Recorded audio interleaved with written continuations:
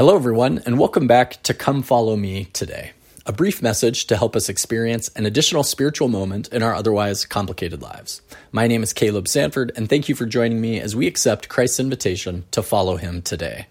For those of you new to the show, we're studying the Book of Mormon, another testament of Jesus Christ, loosely following the study curriculum of the Church of Jesus Christ of Latter-day Saints. And today we're going to be in Ether, chapter 6. In the last episode, we talked about the Jaredites preparing for their voyage across the sea towards the land the Lord had prepared for them in the Americas.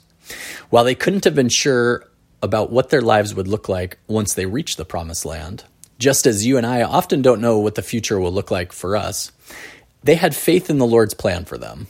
They prepared themselves for the journey as much as they could, and then they exercised their faith in God and got onto the boat, commending themselves unto the Lord their God.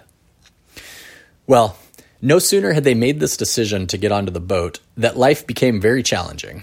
Quote, "And it came to pass that the Lord God caused that there should be a furious wind blow upon the face of the waters, towards the promised land. And thus they were tossed upon the waves of the sea before the wind. And it came to pass that they were many times buried in the depths of the sea, because of the mountain waves which broke upon them, and also the great and terrible tempests which were caused by the fierceness of the wind." End quote. All right, well, this sounds miserable. I can't imagine what it must have felt like being in the middle of the ocean with no land in sight, no control over the boat, and being pummeled by the wind and the waves and the tempests. And it could have been avoided, right? The Jaredites could have stayed on the beach and enjoyed their lives there, but they chose to follow the Lord. I feel like you and I can probably relate to this in our own choices to follow God.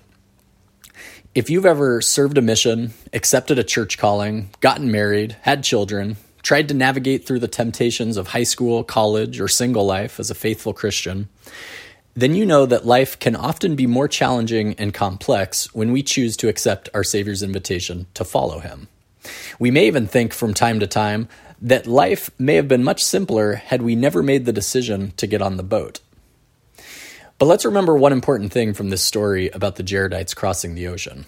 The storms and the waves, the bruises they got from banging against the walls of the boats, and the seasickness they all surely felt along the way, all this was caused by the fierce wind that the Lord was creating to push them towards the Promised Land. The Lord is blowing you and I towards the Promised Land as well. And when life feels busy, complicated, or overwhelming as a result of our decision to follow Christ, let's remember that these challenges can be a result of divine forces created to get us to where we need to be. But if we've listened to God and been preparing ourselves, just as the Jaredites did before their voyage, then we can overcome the winds and the waves. Quote, "And it came to pass that when they were buried in the deep, there was no water that could hurt them, their vessels being tight like unto the ark of Noah. Therefore, when they were encompassed about by the many waters, they did cry unto the Lord, and he did bring them forth again upon the top of the waters. And it came to pass that the wind did never cease to blow towards the Promised Land while they were upon the waters. And thus they were driven forth before the wind. And they did sing praises unto the Lord. Yea, and when the night came, they did not cease to praise the Lord." End quote. As long as we can maintain faith in what lies ahead for us and stay in the boat, continue to follow our Savior Jesus Christ, then the Lord will continue to guide us towards the Promised Land. The Jaredites could have abandoned ship at any point, just like you and I can always make the choice to abandon our faith and give up on God and his plan for us. But if we do that, we will be lost at sea and never receive the happiness and joy that lies ahead for us. Instead, like the Jaredites, when the waves of life bury us in the sea, let's remember to cry unto the Lord and trust that he will bring us back to the surface where we can breathe and rest before the next wave crashes into us. Now, while life can often be complex as a faithful disciple of Christ, when we make the choice to do the hard things that God asks us to do in order to reach the Promised Land, let's also remember there are many advantages to living this kind of life. Quote, "And thus they were driven forth, and no monster of the sea could break them, neither whale that could mar them. And they did have light continually, whether it was above the water or under the water. and they did land upon the shore of the promised land. End quote. When you and I exercise faith in Christ, keep his commandments, and serve his children, we're given strength and fortitude to overcome the monsters and whales of the sea that try to capsize our boats.